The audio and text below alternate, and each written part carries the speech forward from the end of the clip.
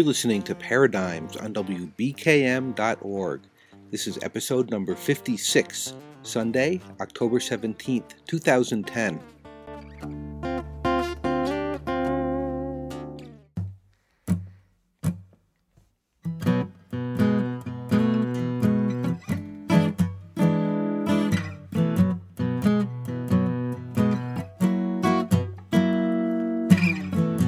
Rusted parts lay just beneath the surface. Snow falls with fury and covers every trace. Cold wind blows, ice jams in the seams, rips and tears at everything he dreams. Oh, emptiness has been his foundation. Waiting for approval never seems to come. Knocks him to the ground, leaves him bruised and numb. Bruised and numb. Unfinished hallways lead to nowhere. What becomes of dashed attempts? No light to turn on to help him see the way. Split fragile bonds where connection might have been. Oh, emptiness has been his foundation. Waiting for approval never seems to come. Knocks him to the ground and leaves him bruised and numb. Bruised and numb. Now he is an old man with dashed hopes on his face. Sits alone at midnight with his whiskey chase. Not good enough, he mumbles to himself. Caps an empty bottle and he puts it on the shelf. Oh, emptiness has been his foundation. Waiting for approval never seems to come. Knocks him to the ground and leaves him bruised and numb. Bruised and numb.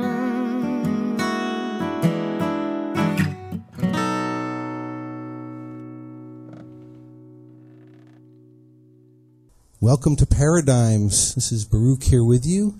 Another Sunday night here on WBKM.org. We've got a wonderful show to you tonight. We have a guest in the studio tonight, Sarah Munro. Hey ho, I'm here. Welcome, Sarah. We just heard your song Whiskey Chase. Thank you. And we're going to listen to some more music from Sarah, and she's going to talk about some work she's doing about helping people bring out their creative genius. We've also got an interview with former FBI agent and former FBI counsel Coleen Rowley, who's now a peace activist and a federal whistleblower. So we'll be getting into that later on in the show. But let's talk with Sarah. I'm so glad you're here. I'm so glad to be here. It's really exciting. It's great. Yay! So tell us about Whiskey Chase.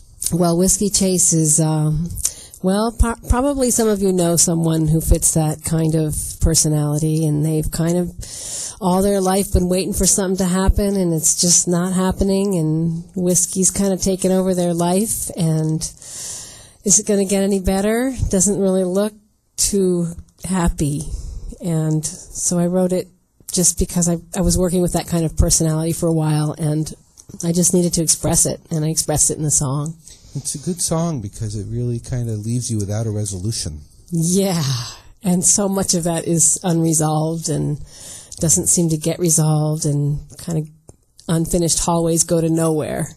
So, hard stuff, addiction and despair. Yeah. Oof. You know, and you're so lonely, and you're stuck with that bottle, and that's your main relationship. And here we are in a show about celebrating the viable aspects of our future, but it's important to acknowledge all those hard things. That's right. You know, we're not simple one kind of human being. We're very complex, and that's exciting. We sure are. So before we go into another song of yours, just tell us the name of this genius thing, just to hook people so they'll stick around. All right. So I created this workshop called Naming Your Genius, and it really is a thought experiment. And the conditions of the experiment are that you do have a genius, that you have only one genius. Your genius has been with you your entire life. Your genius is natural and spontaneous and a source of success. Your genius is a positive force. Your genius is not what you wish it would be. It is what it is. Oh, there's the rub. There's the rub. People want to think that they're something, but when they do this work of naming their genius, they have to look at their resources, their stories, what is exciting to them and what thwarts them. And by looking at those different things, they can get closer to seeing who they are in the world. All right. Well, we're going to get into that in a little while. Yes. And maybe do a little bit of that work right on the air. Absolutely. Just a smidgen of it, so you can be a guinea pig, right? Oh, that's my favorite thing. Before we do that, though, let's listen to some more of Sarah's music. Now, this one is called Anybody's Baby. Want to tell us anything about this? Yeah, this one is, I wrote this one, I have 3 daughters, and I was noticing that our world is very focused on getting a boyfriend when you're a girl.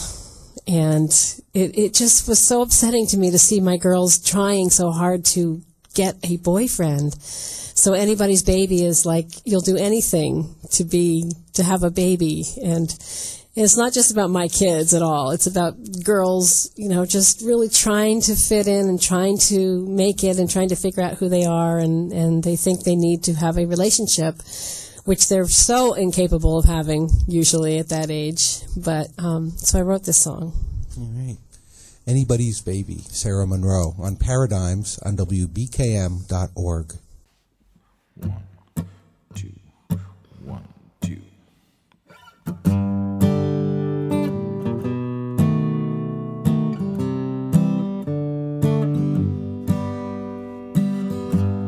I see them everywhere, girls wanting to be anybody's baby. They dress immaculately, yeah, in semi-relaxed styles, as if they threw them on. Anybody's baby, cuddle up and say, willful spark in her eye, smile on her face. She's young but the goosebumps rise. She thinks he's looking in her eyes. Won't she be surprised?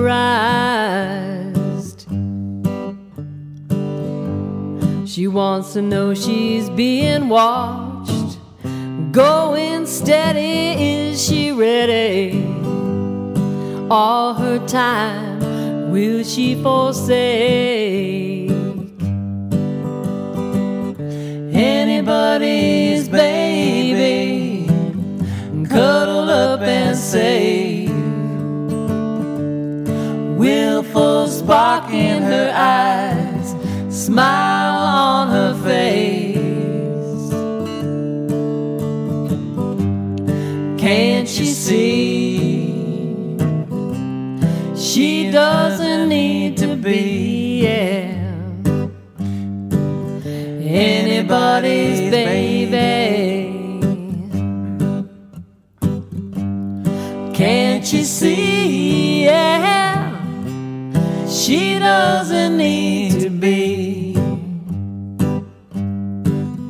anybody's baby.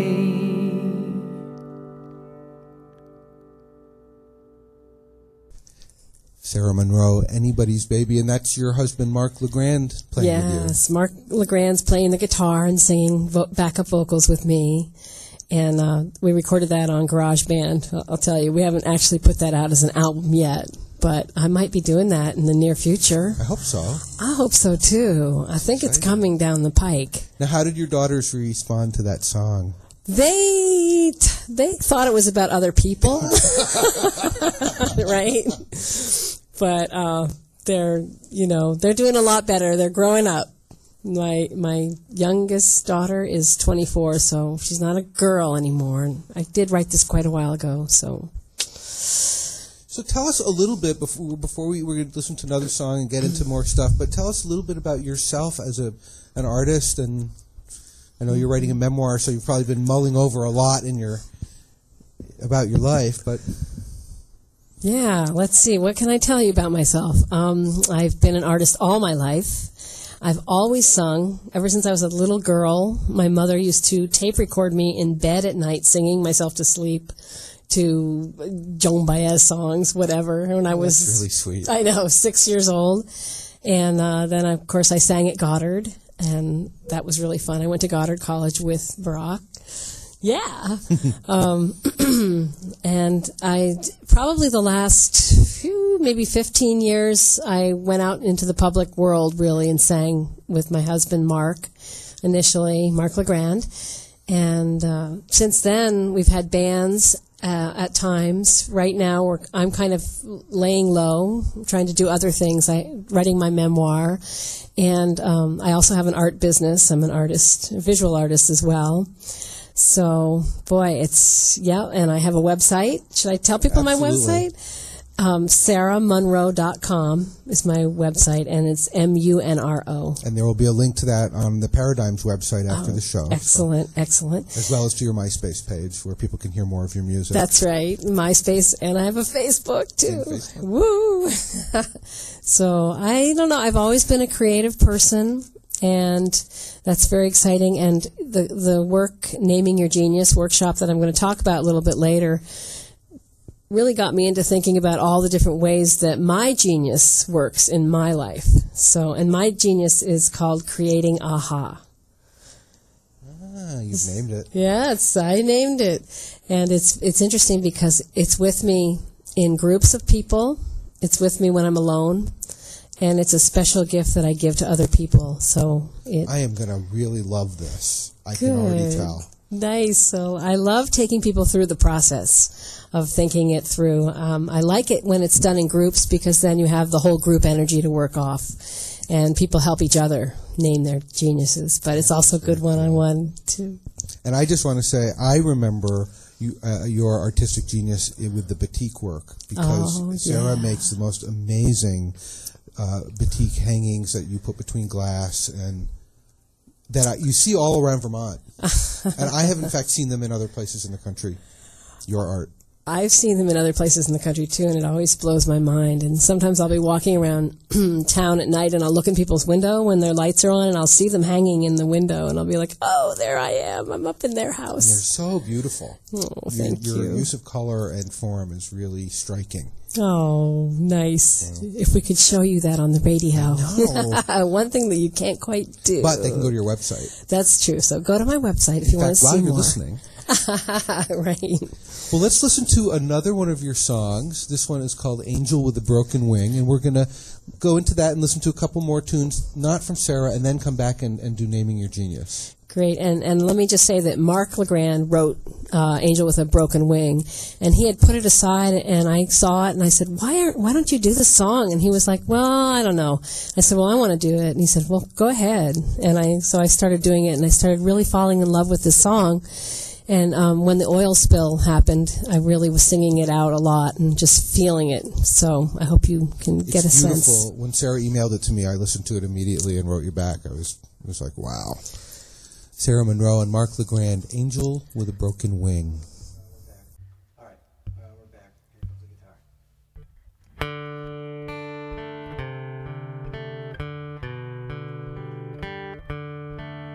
Has she fallen apart? Have we wounded her heart? In the wind she softly sings, like an angel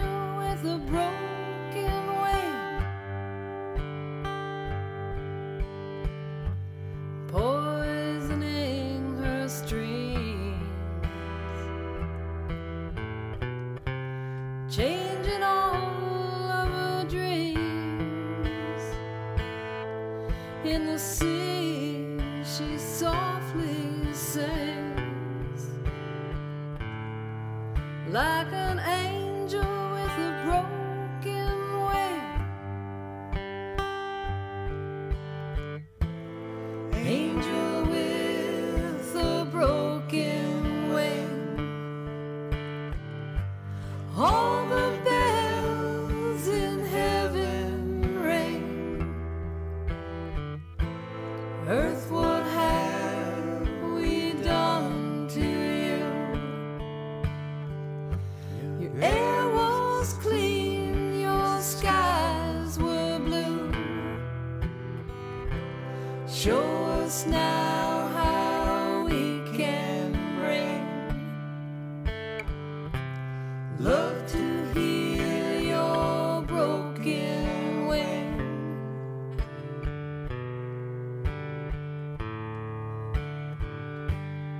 We must change our way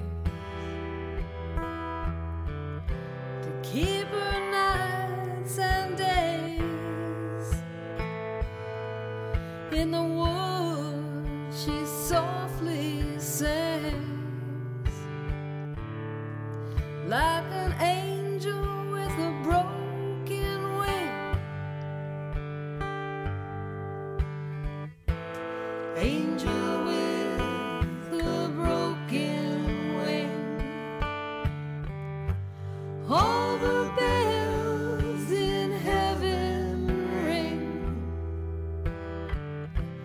Earth, what have we done to you? Your air was clean, your skies were blue. Show us now how we can bring love to heal your broken wing.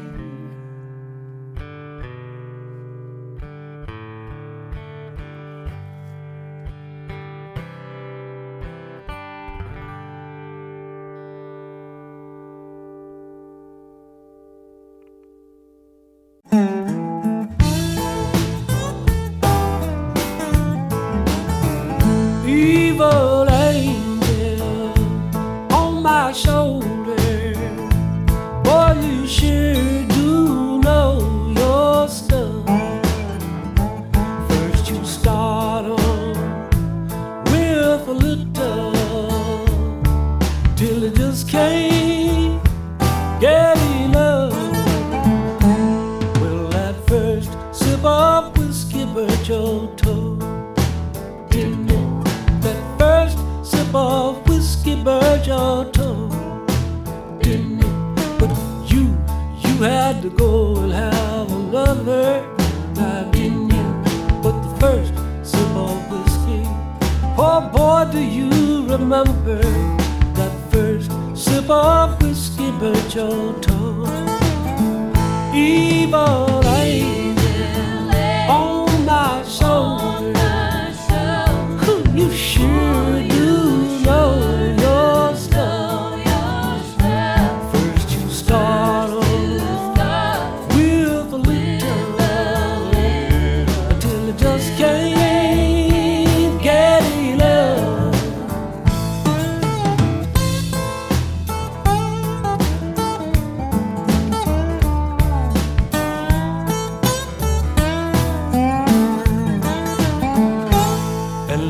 First cigarette, it burnt your eyes, now didn't it? That first cigarette, it burnt your eyes, didn't it? But you had to go and have another, now didn't you? But the first cigarette, oh boy, do you remember? That first cigarette, it burnt your eyes. Evil on my shoulder, oh, you sure do know your stuff. First you start with a little, until it just can't get enough.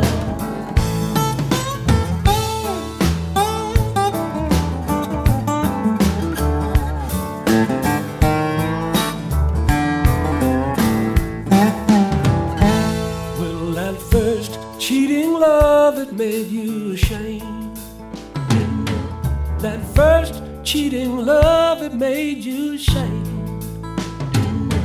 But you had to go and find another, didn't you? But the first cheating love, oh boy, do you remember that first cheating love, it made you shame. Evil lady on my shoulder, you sure do know your stuff. First you start with a little, until it just can't get enough. First you start with a little, until it just can't get enough.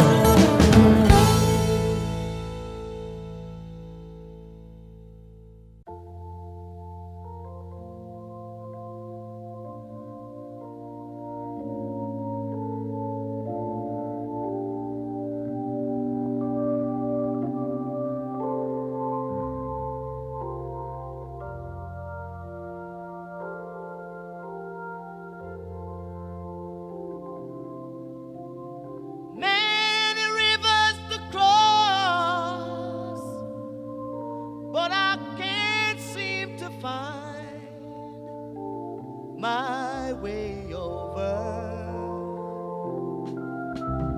Wandering, I am lost as I travel along the wide cliffs of Dover. Many rivers to cross, and it's only my will that keeps me alive. I've been licked, washed up for years, and I merely survive because of my pride. And this loneliness won't leave me alone. It's such a drag to be on your own. My woman left and she didn't say why. Well, I guess I have to cry. Many rivers to cross, but just where to begin? I'm playing for time. There've been times I find myself thinking of committing some dreadful crime. Yes, I got many rivers to cross, but I can't seem to find my way over. Wandering, I am lost as I travel along the wide cliffs of Dover. Yes, I got many rivers to cross, and I merely survive because of my will. That's Many Rivers to Cross. Jimmy Cliff, one of the songs that Sarah picked. Yeah, I love him. I just think Jimmy Cliff has a way of expressing his song, and you feel his soul, and I love that. I always feel it. When I listen to that song, I feel this deep feeling, and I think that's what music needs to do for me. It needs to touch me really deeply. Move me. Yeah. Move the energy around. And Jesse Winchester before that, Evil Angel. He's just terrific, and his subject matter is so excellent, and he's just fantastic still, like he was many, many years ago. But that song particularly, I love the idea that you have an evil angel on your shoulder, and it's like trying to get you to do the things you don't want to do. Take a drink. Take Come a on. drink. One more cigarette. That first cigarette burned your lungs, didn't it? You had to go and have another. I just love the way it's put, and it's kind of around addiction. So, Yes. and I think it's important to be kind around addiction. And we started out with that beautiful song. Oh, Angel with a Broken Wing. Yeah. Yep. And I love that. And Mark LeGrand, again, he wrote that song. And, trying to fix our beautiful world. We're all wanting to fix our world to some degree. And that's all about that. We've all got a broken wing. Yeah. I remember years ago I went to a reclaiming witch camp, and the story that we were working with was the 12 wild swans. And, of course, the 12th brother is only half transformed, and he has a wounded wing. And Ooh, I don't know the story. oh, it's an old fairy tale. Oh. The 12 wild swans. You'd love it. Oh, that would be great. I'll have to read that. So Sarah is going to talk to us now about naming your genius. Mm-hmm. And I mentioned earlier, but I'll mention again, that it's a thought experiment. This workshop was created that you are actually looking for two words. One of them is a moving verb, and one of them is a noun. And the reason you're looking for that is because you're trying to take all of the information of your life and narrow it down into a common denominator. So there's a bunch of different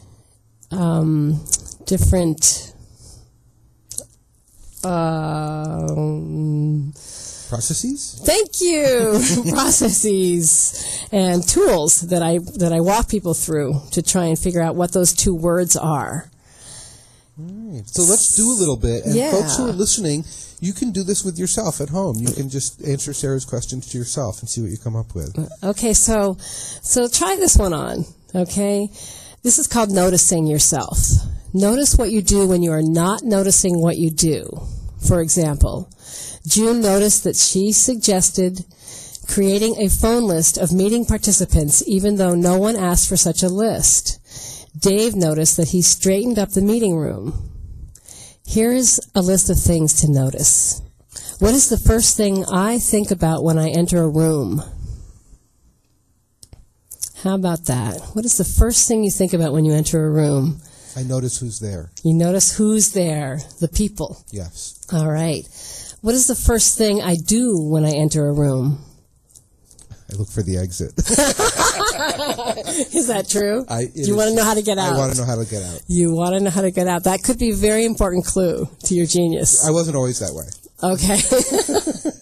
What do I spontaneously contribute to the activity of a group? I tend to offer a kind of cohesion. Uh-huh. And how do you do that? By having ideas, by encouraging ideas, by bringing people's ideas together, by encouraging the development of momentum. Very interesting. Momentum and ideas, and bringing them together. I love that. All right, so what kind of contribution do I often feel compelled to make to a discussion? The one that makes me look right. I think I often find the thing I think no one else is saying or naming. So you're looking kind of underneath. I look for the shadow. Looking for the shadow. That could be a very good clue right there. Can your gift also be a curse? No. It's a power for positive success in your life. It might appear to be at times. It's not always pleasant. Let's put it like It that. might not always be pleasant. That's true. Okay, so what kind of things do I feel compelled to do for others?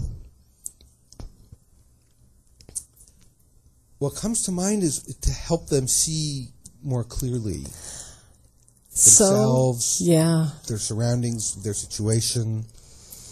To help them be able to discern between the story in their head and what's actually happening. Interesting. So discernment, clarity. All right. Okay. What do I feel compelled to do simply because I enjoy it? Well, compelled, enjoy, compulsion. Then we start talking about the songs we were just listening to. Or pleasure, eating. Eating. Chocolate. So there's something about enjoying sensual pleasure. Sensual pleasure. Yeah. Sensual pleasure. I love that. Sensual pleasure. Okay. What were the other things you said? Discernment. Momentum. Momentum. Clarity. And clarity. Yeah. Those are all really important clues. Okay. They're going to add to your name of your genius. All right. I'm sure they are. And I hope at home y'all are writing down your answers or remembering your answers to these questions and picking out the same thing Sarah's doing for me. So associate anything that you notice with any other activities that seem similar. What other activities do I engage in that seem similar? It's just kind of looking broader. What is it? Oh, what are things that I do that resemble each other?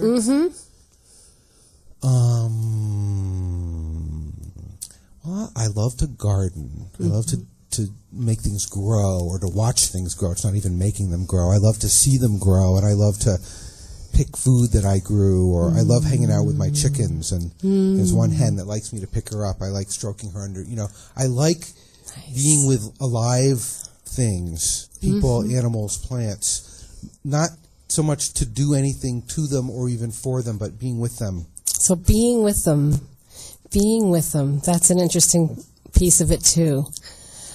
So as you peel this onion, because this is kind of like peeling an onion, right? Yes. Your genius is like that, is like an onion. Imagine an onion in which the outer layers represent your skills, talents, behavior, accomplishments, interests, and creations. You have developed your talents and skills and produced your creations because they allow your genius to express itself. Your interests, your behavior, and your accomplishments, they're also expressions of your genius. So there's more pieces that you would try and figure out what behaviors do you have? What are your talents and skills and interests, creations and accomplishments? So listing all of those things is important to also continue the process of looking for that common denominator. What is common in all of those things? Yep. Well, I would say from all the stuff that I just said, what feels like it's common in all those things is some kind of, I'm almost embarrassed to say, some kind of altruism. Can we still use that word on the air? Altruism. Sensuous. I when I'm in my most strong, healthy self, I really love being able to see the beauty around me. In people, in the earth, in everything, in music. I can be brought to tears by a song or a sunset or a tree or someone's look, or I love that. Yes. Beautiful. So probably you get frustrated when you don't have those things in your life. And that's another part of naming your genius. We don't have to go into all of frustrations and curses, but it's also good to look at what frustrates you. So I will often ask you to think of and answer these questions. I feel frustrated when? I feel frustrated when I see people willfully ignoring the beautiful world they live in. They're not aware of it. They're not aware shut of it. Down. And it's one thing when people...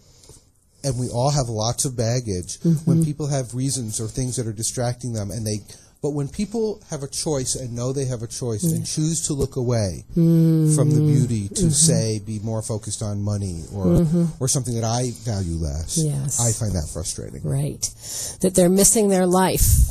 They're in the future or in the past maybe with their mind and not seeing the moment. And they're not there to be with. You can't be with someone who's doing that. Yes. It's almost impossible. Yeah, you can be around them. You can send out a line and try and reel them in, but you can't necessarily get them to be present with you. No. Yeah, I've seen that too. That's frustrating to me too. Yep. Interesting. And so it also gets you to look at something like as a child or a teenager, what frustrated you? Do you remember anything? Probably things I can't say on the air. Okay, that's fine. But I would say what frustrated me most was feeling horrible and not knowing how to change it. Wow. Yeah. I mean, I know some people who look back at their teenage years with wonderful, I was so happy. But most folks I know had a lot of challenge, and I certainly did. Yes. Wow. Incredible. So let's do one more little part right now. And this is called Telling Stories. Think about 3 instances in your life when you were successful, you felt good about yourself, and whatever you were doing just seemed to flow. And those are the 3 criteria for the stories. Actually, right now, we'll just think about one story because we don't have time for 3. Well, and you mentioned this to me, and the first thing that came to mind was the time I spent at the Common Ground Health Clinic in New Orleans after Hurricanes Katrina and Rita. Mm-hmm. And I spent 6 months there, and for about 3 of those months, I was really doing a good job of offering counseling to residents and providing support for people in the clinic. So you were supporting and you were counseling. Yes. Those are 2 things you were doing. And there was an incredible amount of just flow. Everything just seemed to fall together. It was this long-term peak experience, really. Wow. Long-term peak experience. I'm wondering whether peak experience has something to do with your genius. Huh. Well, I like intensity. Mm-hmm. I've seen that in you. I've seen that in you, in your shows and the way who you choose. Yep. And you're choosing some of the most intense things that are happening in the world, and you comment on them. So I'm thinking about the term peak experience that you just used, and wondering whether that has something to do with your genius. Interesting. Could. It's just, if we had more time, like these usually last 6 hours. Right, so. right. This is the crash course. This is the crash course. But to think about those stories in your life, again, where you were successful and you felt good about yourself and whatever you were doing just seemed to flow. Those are the places where you have been in your genius. Your genius has been working well. Mm-hmm. So it's quite interesting to be looking at the stories. And the reason they ask for 3 is because they can be different stories from different times in your life, and then you start to see the parallels. What happened? What was flowing? How did it flow? Peak experience. There was some level of intensity that was happening, and it sounds almost like accountability to each other or to what you were doing, to your work. The group of us that were working together it was an incredible thing because we didn't know each other, most of us, and we came together and created a working clinic that is still to this day serving people. So it was a high point in expressing my altruism. Wow. Certainly. Yes. Being part of something like that. That's interesting. Talk to me a little bit about altruism. Well, altruism, as I understand it, is that part of you that just wants to make things better for everybody, that wants to help. Mm-hmm. You know, and I think we all have it, however much we allow ourselves to be in touch with it or think it's doable. Right. Right, altruism. I get it. I get what you're saying now. And the one thing that they caution against with naming your genius in this kind of an experiment is not to say people help people, but what is it specifically that you do for a person that is your way of functioning in the world? What do you offer them? Do you offer them insight into themselves? Do you... When I'm in a good place, it's not all the time. Yeah. I think what I offer them is, it sounds corny, but to really be seen. Right on, to be seen. Wow. There's something about the peak experience and being seen here that I'm getting. All those people in New Orleans who came, they needed so much to be seen and heard and I want to say validated, to have their experience not dismissed, but to be affirmed in the fact that they were having a traumatic experience and that they were not crazy and that, yes, your city did just almost come to an end. And people needed, we need that connection. Yes. And that's something that I was able to offer. Yeah, gorgeous. It's very interesting. Yeah, I'm getting a sense of your genius as you're talking, but it's for you to uncover. It's always the individual who has to uncover it. And in the workshop, I have people try on words, write out one changing verb, like, as you know, mine is creating aha.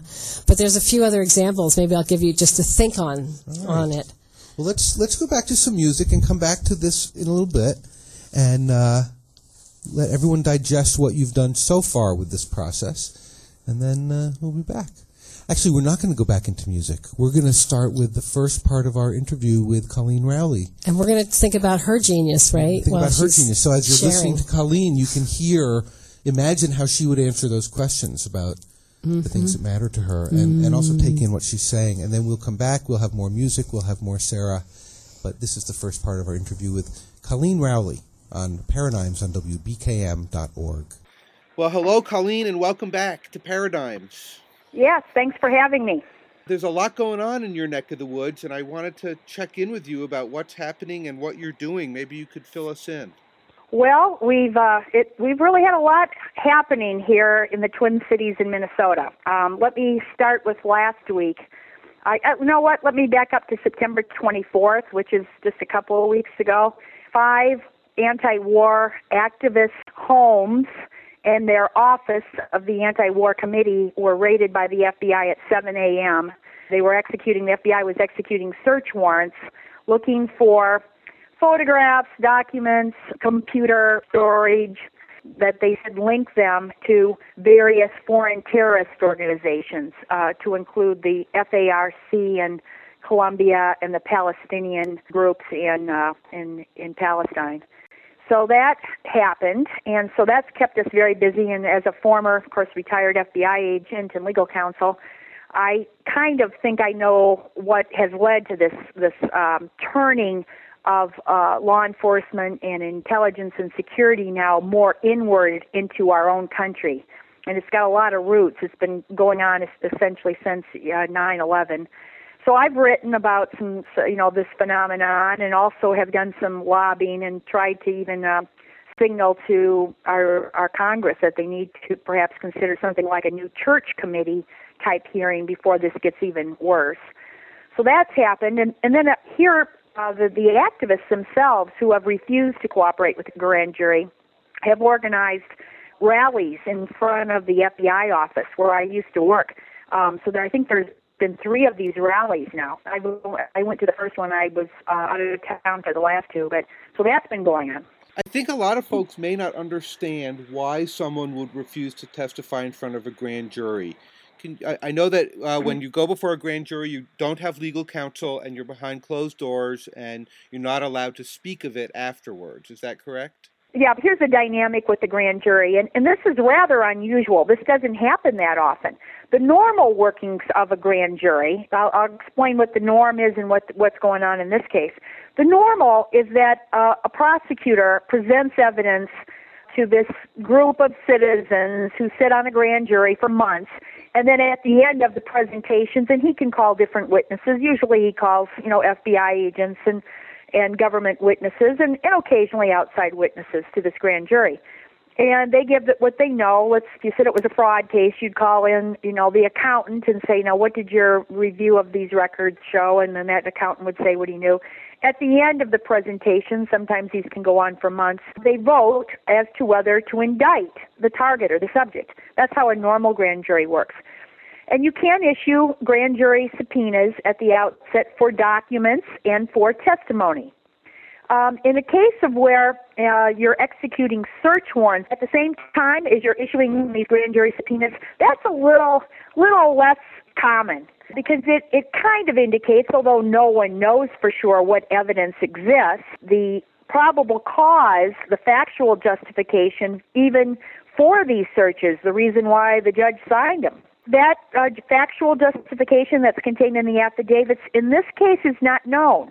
And that's also kind of unusual because usually, let's say it was a bank robber, the factual justification, the affidavit, is then shared after the search is over. It's not shared before the search, but it's shared afterwards. So in this case, all must be under court seal, all again secret.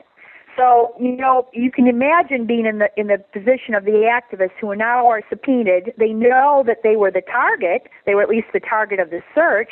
And they don't know if they, if they're the ones who are asked to be a witness. Are you going to ask me for information, for instance, about the FARC or something? Or are you going to, am I the target? So very wisely, I would say, it's probably pretty common that an attorney would say, well, with this kind of uncertainty, you're basically forced to say, to rely upon the Fifth Amendment right against self-incrimination. And it's just a protection because you have no idea what's going on. You don't know what the kind of evidence they even have. Now, what can go on from now, they're in this limbo now because the first two groups that were subpoenaed to the grand jury, I think, did refuse to testify, saying, we're going to rely on the Fifth Amendment at this point until it's clearer what's going on. Now, the government rescinded those grand jury subpoenas. Now, what can happen is the assistant U.S. attorney can grant immunity. So let's assume that there really was very little factual justification. There are some people who believe this was more of a fishing expedition. So if that's the case, now the government might say, well, we subpoenaed 14 people, and these 5 or these 6 are the real targets, and these other 7 are just the ones we wanted to make talk. And so what they would do is they would grant immunity to the ones that they didn't consider to be culpable or as culpable, and then they would try to force them to talk. Now, the people who are subpoenaed and now granted immunity have a choice. If they now refuse to testify to the grand jury, then they can actually be jailed for contempt. So you can see how the coercive effect of all these things together, Yes. along with the secrecy is a big aspect. Again, if you had an idea of what was going on, perhaps it wouldn't, you wouldn't be worried. If a bank robber was living next door to you and you got subpoenaed to the grand jury to say, did that guy drive this car home? Very few people would say, I refuse to testify. Right. You make an interesting point because you're using examples. You're saying a bank robber or fraud or whatever. But these are peace activists. Why is the FBI targeting peace activists?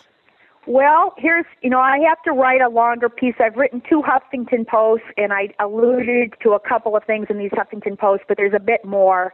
I just haven't had a chance to really get it down. I've kind of outlined it. But what I wrote about in the Huffington Post, of course, the very first thing, and really maybe the most important thing, is that the Patriot Act in October of 2001 added a couple of words, just a couple of words in that whole 300 pages that expanded on what is considered to be material aid to terrorism. There was a law in 1996 that prohibited material aid to terrorism. And, of course, most people are okay with that because they think, if I went over to a country and sold weapons to a terrorist organization, or even if I was to fund a terrorist organization, people can kind of understand that would be material aid. But what happened is in October of 2001, they added this word, expert advice and assistance. Okay, so now you're turning what most people really would see into a First Amendment right. And if you start to think, what could be an expert, what could be advice?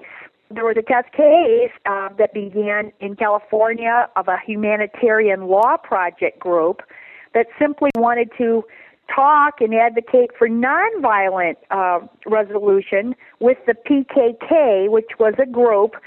There's like 41 groups that unilaterally the FBI has, or not the FBI, the U.S. government has determined with no judicial process whatsoever to say these are foreign terrorist organizations. One of them is the PKK. I forget what it even stands for, but it's a group in Turkey. So this humanitarian law project said, well, that isn't right because we're going to actually reduce conflict and terrorism. If anything, we're going to be helping the cause here. And it went all the way up to the Supreme Court, and the Supreme Court said, no, we meant even speech, if you can imagine this. This was kind of a shocker. The decision was in July, and it was Georgetown law professor David Cole who argued on behalf of the Constitutional Rights Center for this humanitarian law group. And, the shocking conclusion came down that the 6-3 decision is that the Supreme Court now considers speech or advocacy as a crime. And already in July, people went, oh my goodness, this could really bode badly if this was pushed to its limits. Now, of course, the limits, if you start to think about it, and I have thought about this because I want to explain to people what's wrong here, you immediately think of missionaries. missionaries operating in foreign countries. You think of people like Greg Mortensen setting up schools for girls in Pakistan and Afghanistan, and he has had to deal with all kinds of people that live there that are in different groups, and even to include the Taliban. It certainly doesn't mean he condones terrorist actions on the part of the Taliban, but in setting up schools, which is going to have an ameliorative effect, he's had to deal with this whole range of people that live there. Jimmy Carter, of course, monitoring election fraud in the Mideast and also in South America, has had to deal with all of these groups. And so if you use the widest, broadest interpretation of the Patriot Act's expansion on material aid to terrorism, you can get to the situation we saw on September 24th, where the FBI is now considering anti-war activists who have possibly, I don't know, it maybe 10 years ago, 11 years ago, have had some communication or advocacy involved with what the United States declares to be a foreign terrorist organization. Coleen Rowley, that's the first part of our interview with her. Coleen was an FBI agent for years. She was a trainer of FBI agents. She's an attorney. She was counsel for the FBI. So she has really watched things change. Yeah. She was on the show last year. Very interesting. Incredible. And we'll be listening to a little music and then another segment of that interview. But the whole interview with Coleen was an hour long. Mm-hmm. So it will be available in its entirety on our website right after the show ends tonight. Oh, and then great. People can hear the whole thing. Very, very interesting.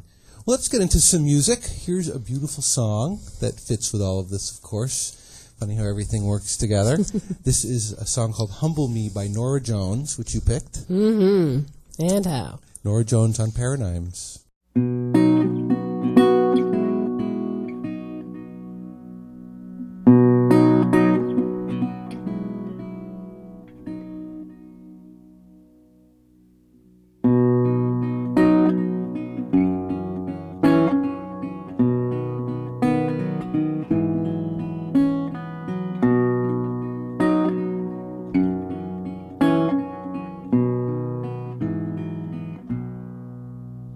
Went out on a limb, gone too far. I broke down at the side of the road, stranded at the outskirts and the sun's creeping up.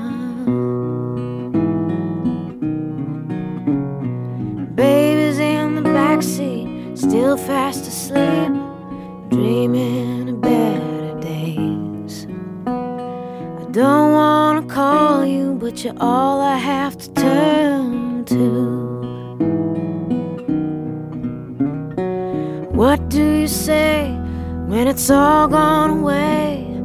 Baby, I didn't mean to hurt you. Truth-spoken whispers will tear you apart. No matter how hard you resisted, it never rains when you want it to. You humble me, Lord.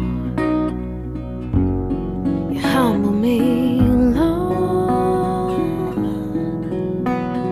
I'm on my knees, empty. You humble me, Lord.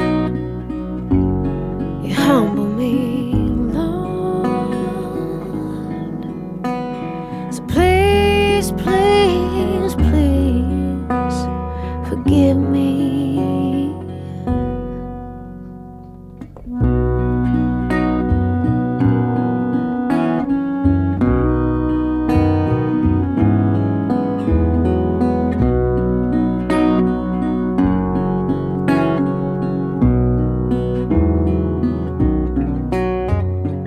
Baby Teresa, she's got your eyes. I see you all the time. When she asks about her daddy, I never know what to say. Heard you kick the bottle and you help build the church. You carry an honest wage. Is it true you have somebody keeping you company? What do you say it's all gone away. Baby, I didn't mean to hurt you. Truth spoken whispers will tear you apart. No matter how hard you resisted, it never rains when you want it to.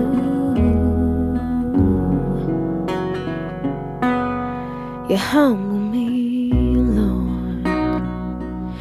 You humble me, Lord. I'm on my knees, empty. You humble me, Lord. You humble me, Lord. So please, please forgive me. You humble me.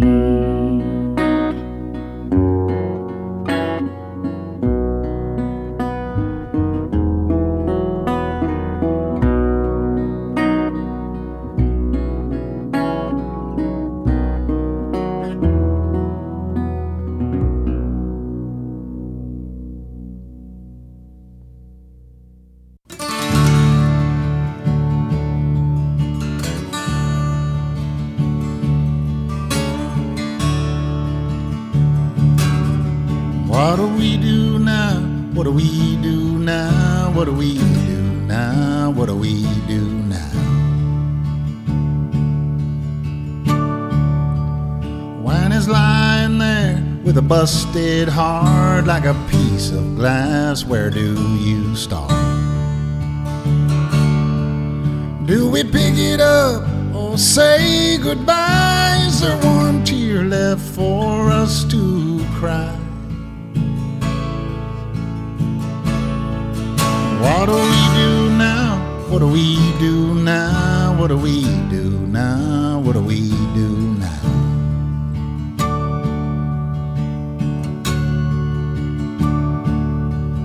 What if I can't stay? What if you can't stay? What if I can't leave? What if you can't leave?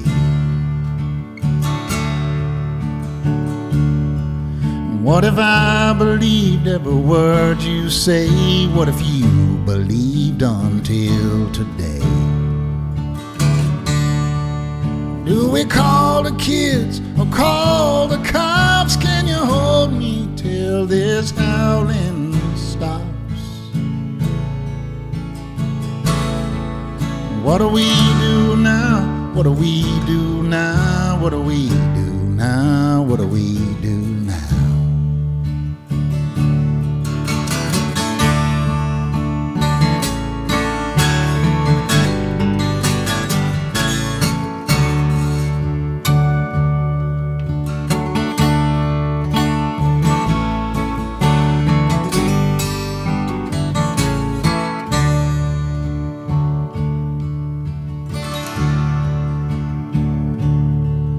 Give me back my steel, give me back my nerve, give me back my youth for the dead man's curve.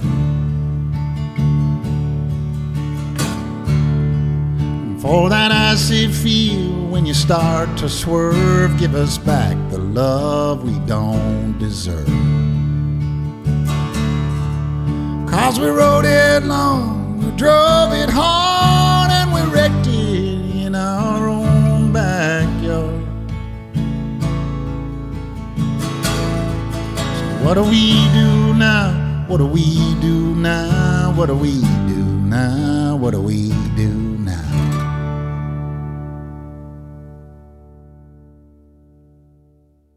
What do we do now? John Hyatt. Mm-hmm. So if life is really a love affair with life, you know, we all have this love affair with life, and yet there are always these challenges.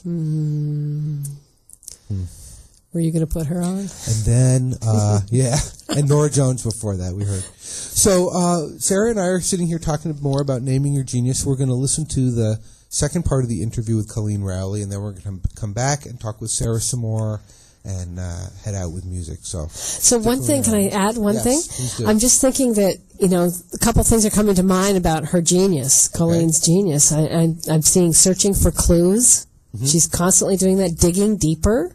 She's an investigator. Revealing secrets.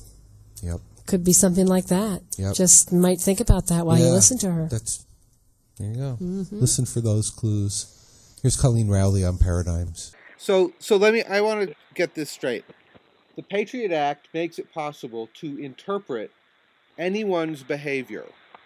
Basically, if they have contact with anyone that the government might deem a terrorist. So I could be talking to someone in Pakistan on Facebook. Yes. And I could have my house raided and be told that I am aiding a terrorist. Well, that's exactly that. Again, that was the fear. That's what David Cole, a law professor, tried to explain to the Supreme Court, that you can't give. He basically was saying this is unconstitutional if you interpret it in this broad way. Even David Cole, though, thought that it might be some time before the government would actually take it to the nth limit this way. You know what I mean? I mean, you say, well, they can do this, they can interpret it, but under their discretion, they would, they'd be crazy to interpret it in this broadest way. So, is what happened in Minneapolis the test? Are we starting to see now the government experimenting with a broad interpretation? And well, that certainly is what it appears to look like from the outside objective. And again, I'm not just somebody off the street. I actually worked in the FBI for 24 years. And without knowing, I will say, it's a key thing to know what that probable cause, factual justification was in the search warrants. Usually, that probable cause requires that there actually be a reliable informant. But I'm gonna come up with a few other explanations here that all tie in with this. And I'll just start with reliable informant, which is a hugely problematic area too. Once 9/11 happened, you began, and that's, a long time ago, 9 years ago, you started to see the erosion of better standards and more judicious forms and methods of investigation that had existed before 9/11. And one of them I'll get to is the operation of informants. There's enormous pressure not only on the FBI, but on all 3,000 governmental and private contractors now who are a part of this large surveillance intelligence complex, what the Washington Post called Top Secret America. There's 854,000 top secret cleared agents, operatives, and analysts in this endeavor right now to prevent all future acts of terrorism from ever occurring. Boy, why does the word crazy. Stasi come to mind? Yeah. I mean, it's you know what? I have a friend, Ray McGovern. He said it's like 9/11 was like a cumulative nervous breakdown, and I think that's correct. It's like, let's let 854,000 Barney Fifes have their bullet, and in the show he used to, whenever anything got him jacked up or nervous, he came running to Andy and said, "Give me my bullet, give me my bullet."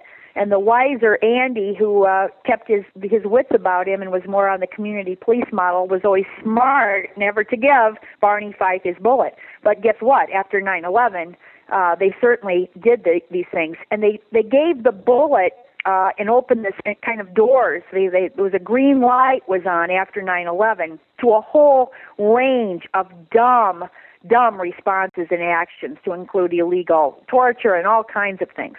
But I'm just going to go through my list here of the things that I think you can really point your hand to. One, right off the start, I mentioned informants and then I kind of got sidetracked, but operation of informants is one. Let's go back. The first thing is erosion of these old Attorney General guidelines that used to limit what the FBI could do and who they could target. And they all came, those old Attorney General guidelines were the result of the Church Committee back in the 70s. Mm-hmm. The Church Committee found that there had been these terrible abuses in the 60s, spying on Martin Luther King and going after feminists, COINTELPRO, going after, I think they even went after now, someone mentioned the other day, they went even after feminist groups, they went after certainly anti-war groups. everybody became looked at during the Vietnam War. It looked like, everybody who was against the Vietnam War was somehow an enemy. And the church committee in-pipe committees had these really extensive hearings and said, okay, well, this is terrible. Don't ever do this again. And we're going to ask for strict guidelines to be put on so that you don't improperly target groups. And I've told people that's not to mean that during this lull period between the Vietnam War and 9/11 that there weren't mistakes made. There was one early mistake made in the Sispies case. But even in the Sispies case, when the FBI was improperly targeting a church group that was sympathetic with people in El Salvador, even then, guess what the result of that was when that was recognized? That was as all the legal counsels in the 56 offices were supposed to give training, First Amendment rights training, I think we had to do it 3 or 4 times a year on the Sispies case. So even in 1997, when I was giving legal training, it was a mandated part of my outline to always remind agents to be respectful of First Amendment rights, and it dealt with that Sispies case. And then, of course, the Attorney General guidelines did strictly control. Agents couldn't go into a mosque for no reason. They couldn't just say, I just want to go listen, and maybe I'll hear something, so I'm going to go to this church tonight or whatever. That was prohibited. No fishing. You had to have... Yeah, you could, if you had a reason to believe that someone was going to plot violence or something, yes, then you could. If there was an illegal action being planned, yes, then you could justify it and you could go to a public event, but you could not do it just, for no reason. Those strict guidelines after 9/11 were very quickly by the Attorney General Ashcroft were loosened. Initially, they were I wouldn't say slightly loosened. They were loosened, okay, initially. But they weren't completely done away with, but they were greatly loosened. And I think this happened a second time where they were even more loosened, again, in this time period from 2001. Well, finally, you get to the summer of 2008, right before the election, and they decided they would do away with the prior guidelines entirely because there were different sets of guidelines for each different type of crime. There were 7 or 8 different types of guidelines, and they said, they sold it. They said, we'll just have one guideline for all crimes. It'll make it easier to understand. But what they did when they did away with these guidelines, the substitute guidelines, basically changes the premise. And so instead of having to show a factual justification for targeting a group, now there's an opposite presumption. The opposite presumption is basically that the FBI has to deny that they are targeting a group solely based on First Amendment rights. So you can see how this thing just was a sea change over that time period. Now, you can imagine, that's basically a green light. All of a sudden you went from having to have some level of factual justification till now, basically the FBI just says, we didn't target these anti-war activists solely because of their protesting or their First Amendment rights. Okay, so that's one major thing. The second thing, I'll go back to the informants. There was always pressure to develop, confidential sources, and certainly you want to have good information from people who, let's say a bank robber or something has a girlfriend. Well, certainly you want to have people that would be willing to talk to the FBI and give information about all types of crimes. There were pretty strict compliance measures that were put on in the late 90s. They began to discover in the late 90s that the FBI had been operating some pretty bad informants, organized criminals, in fact, including Whitey Bulger. And Whitey Bulger was one of the heads of the Irish mafia in Boston, and the FBI had operated him as an informant for 3 decades. Well, they found this all out in about 1999, something like that. And then this was before 9/11 again. So then the Attorney General had put strict guidelines on, saying you can't do this, FBI. You can't operate heads of crime families and say that and look the other way when they're committing crimes. I mean, it's pretty obvious. But it's all cloaked in secrecy, and that's why it occurred.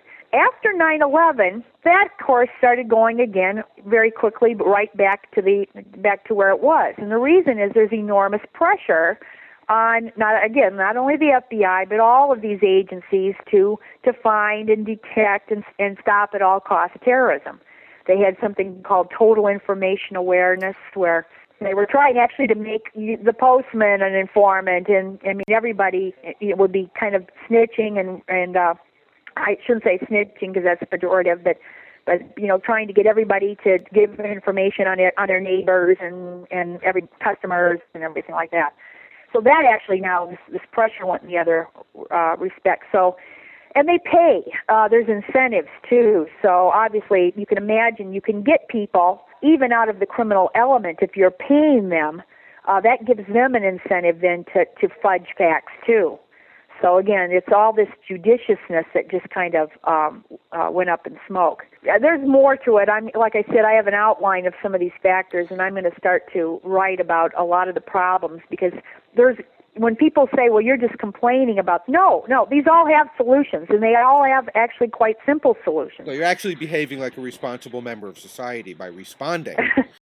Coleen Rowley. So you can tell our conversation went on beyond that, and the rest of that interview will be available on the Paradigms website in about a couple hours when the podcast goes up. So what were your thoughts about Colleen's genius hearing the second part? Wow. Well, I mean, even just right at the very end, she was talking about finding solutions and simple solutions, and I was thinking, finding solutions. She sounds like she's kind of doing that. She's trying to reveal secrets, and she is digging deeper. She's digging into the facts as she finds them. Yep. And she's also searching for clues. So there's all these different pieces that probably add to her genius, but I'm wondering in her personal life if she does the same thing, and if she's done that all her life, like as a child. Was she the person who asked a million questions of her mom and, wanted to get to the bottom of things, and people might get fed up with, Well, Coleen, if you're listening, let us know. Very interesting. Yeah, that's very interesting work. I think that what you picked up on the finding solutions, this is the second time I've had a conversation with Coleen, and I would say that probably characterizes her. She is really not only finding solutions, but believing that they exist. Yes. I experience her as very positive. Yes. And very much committed to contributing to society, and in doing it by pointing out here's some things that aren't working. But she isn't doing it from a despairing, downer head place. No, and I don't get the feeling that she's exhausted with it, that she seems very centered in her digging into the information and into the pieces, and very historical, looking at the facts, what happened, when did they happen, who was involved. That kind of thing. Very interesting. Yeah. Well, we're going to listen to one more song and then come back and finish with naming my genius. We'll see how far we get. And then really. This is from Susan Tedeschi's album, Hope and Desire. It's called Share Your Love With Me on Paradigms.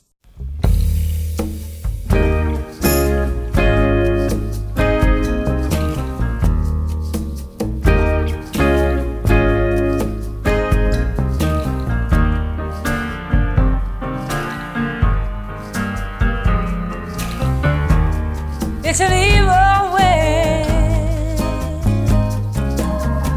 that blows no good, and it's a sad heart that won't love like I know it should. Oh, how lonesome you must be. Tell you it would be a shame if you don't share some of your love with me.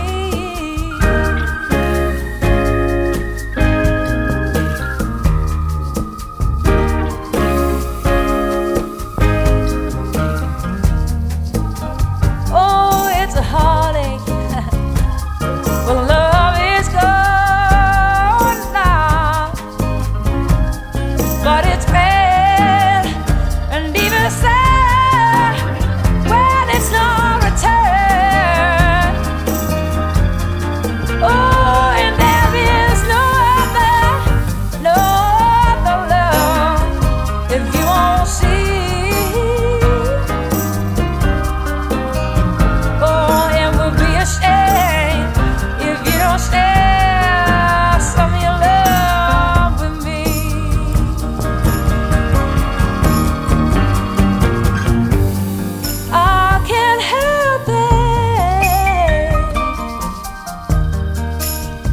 if he is gone. I've got to try to forget him, because I've got to live on. And it's such a sweet thing to love someone,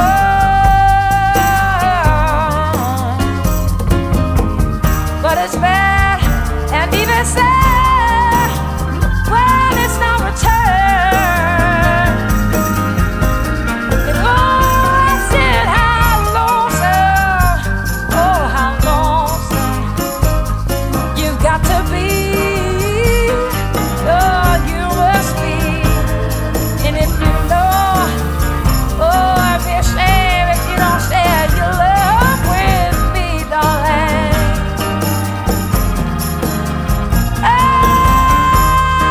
It would be a shame if you don't share some of your love with me. Oh yes, I know. Oh, such a shame, shame, shame. You've got to share your love with me.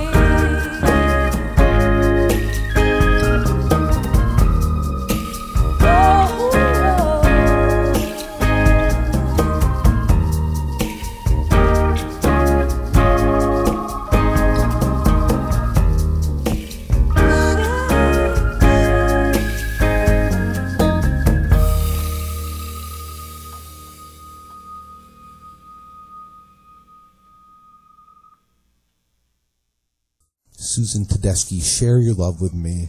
Isn't that nice? Great. So powerful and emotional. Again, I love the emotion in the music. Her voice is she's very expressive.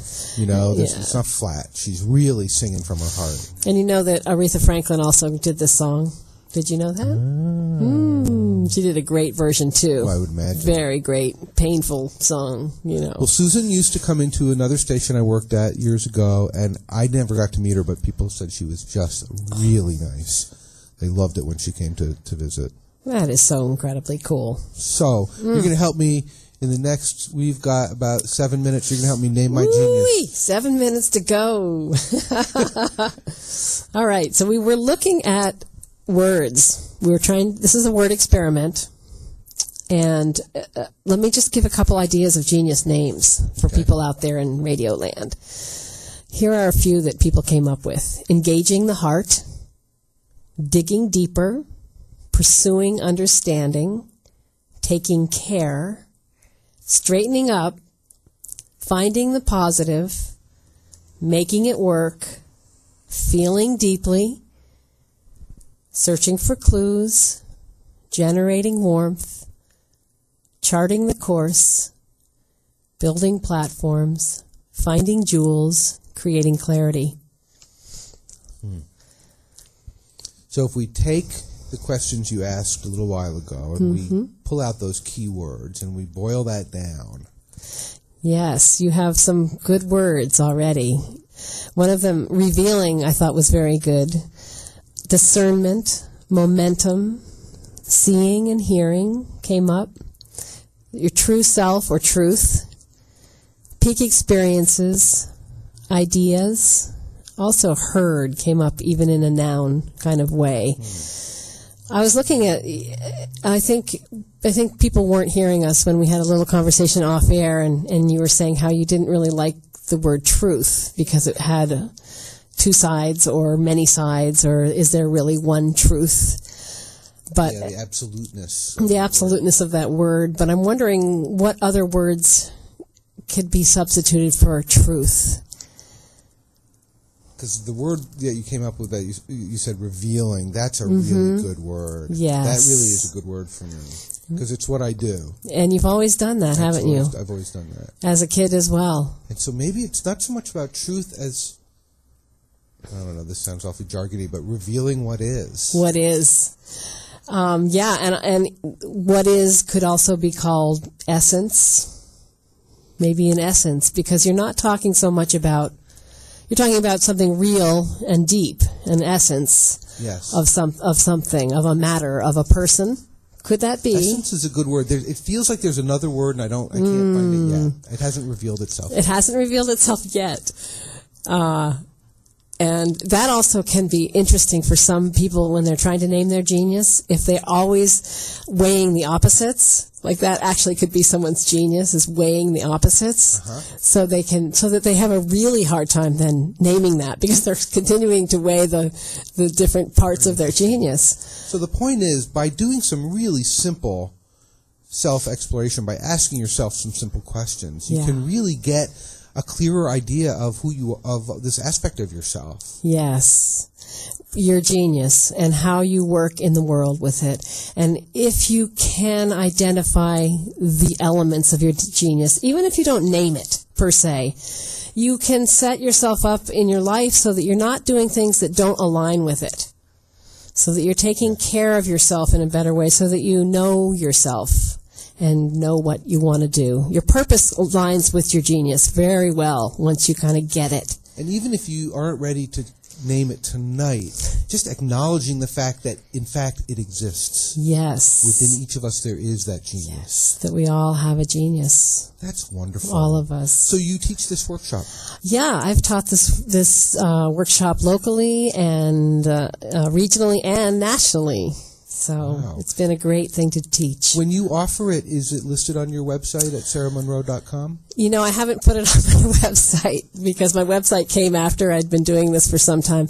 But I'm thinking I need to put it on my website. So I will put up some kind of a link to contact me about naming your genius. That's wonderful. It's a wonderful workshop. I've had such great time. Of course, my genius is creating aha. So when people name their genius, I get so excited. I do the happy dance and I dance around the room. I can't hold it in. It's so great. And I just think it's a great gift to people to help them discover and acknowledge more about themselves, because isn't that what we need now? Yeah. We need all of our collective genius. Yeah, and honoring that in the individual way that we do what we do. It makes up a magnificent world. Well, thank you so much for offering a little taste of that. And before we head out into a little final music and say goodnight, Sarah, you and Mark are performing? Yes, we perform every third Tuesday at the Grill in Montpelier, down in the basement area, from 7 to 10. And it's really fun. And come down, and they have tapas there, which is sort of Spanish food, little plates of food, and you can eat and hear songs. And we do our duet there. So that's this Tuesday. This coming Tuesday. October 19th at the Grill in Montpelier. In Montpelier, Vermont. Montpelier, Vermont. So if you're not in Vermont, it might be hard to find it. But I hope people show up. I'll be there. I'll see if I can make it Tuesday night. I have students on that night. But I will come the next time. Absolutely. Good. Please do. Thank you so much for coming, Sarah. You're really so welcome. It's only a pleasure. My pleasure. Well, folks, we're going to wrap it up with a little more music that Sarah picked, something from Nina Simone, really beautiful music called Feeling Good. Want to let you know that next week's Paradigms is up in the air. I still haven't got my interviews together, but I'm working on a really great show for Halloween night, Sunday the 31st, that I think you'll enjoy a great deal, focusing on different ways different people acknowledge and work with ancestors and geomancy, and it's just going to be great. It's going to be great. So I hope you have a wonderful week. Remember to check out our website, paradigms.bz, for all of our archived episodes. They're all available as podcasts. They're in the iTunes store. And also to hear the remainder of the interview with Coleen Rowley. And also there's a link to an article there that she mentioned about a guy in the Washington Post I think you'll find interesting. Paradigms.bz. Have a great week. We'll see you either next week or the week after. This is Baruch signing off. One more time, it's always a pleasure. And happy October. See you next time on Paradigms. Birds flying high, you know how I feel. Sun in the sky, you know how I feel. Breeze drifting on by, you know how I feel. It's a new dawn, it's a new day. It's a new life for me, yeah. It's a new dawn, it's a new day.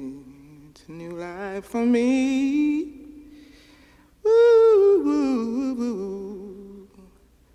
And I'm feeling good.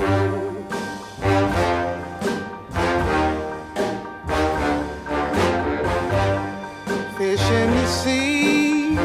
You know how I feel. River running free. You know how I feel. Blossom on the tree. You know how I feel. It's a new dawn. It's a new day. It's a new life for me. And I'm feeling good.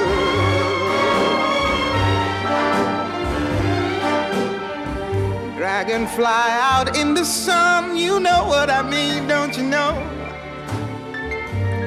Butterflies all having fun, you know what I mean. Sleep in peace when day is done, that's what I mean. And this old world is a new world and a bold world for me. Yeah, yeah.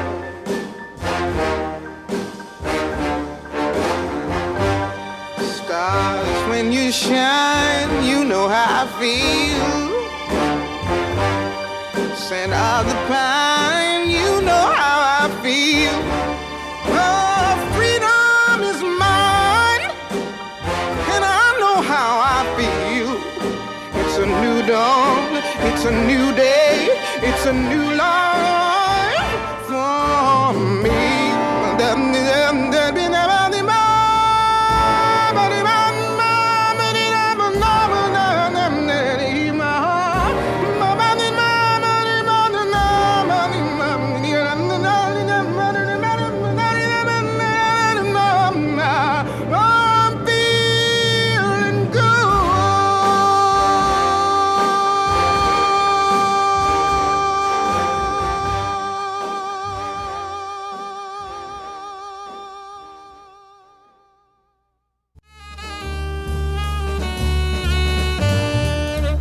You've been listening to Paradigms on WBKM.org.